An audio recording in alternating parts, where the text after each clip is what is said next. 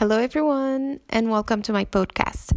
My name is Zina Bachar, and this is a podcast about integration of project-based learning strategy with mobile learning. But first, what is project-based learning? A project-based learning is a method that is centered on the learner's need and on his or her ability to build knowledge. Project-based learning places the student at the center of the learning process and enables him to become an actor of his knowledge. The theme of my project is environment, and I will be focusing on reusing materials to create something new.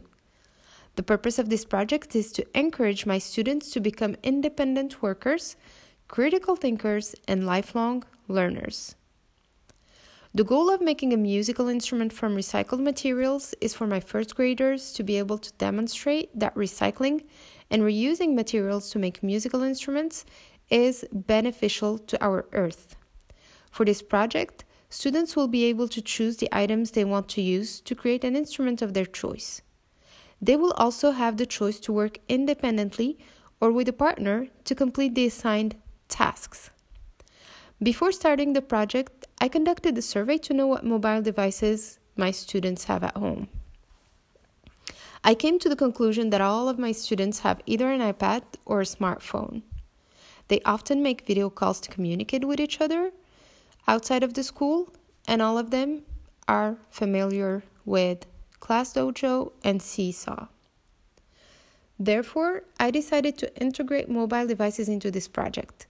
The kids will be using iPads to make their research, to record their reflections, and also to take pictures of the different steps of making an instrument, from trash to the final product.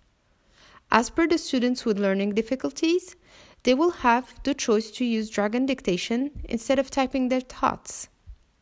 Students will also use Seesaw platform to share pictures, videos, and ideas.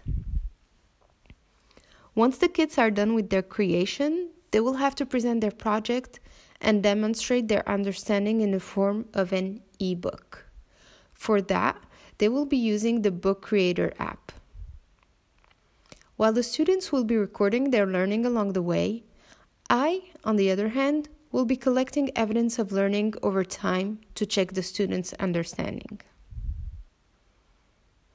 A 2017 study of the use of iPads in primary, nursery schools in Northern Ireland found a range of benefits from using the devices in the classroom. Among them is the interesting finding that children view learning on the devices as play and are more motivated and enthused as a result. iPads in the classroom enhanced communication skills, and that particularly where kids shared the devices. There was a high level of discussion. Thank you for listening to my podcast, and feel free to leave a comment if you wanted to.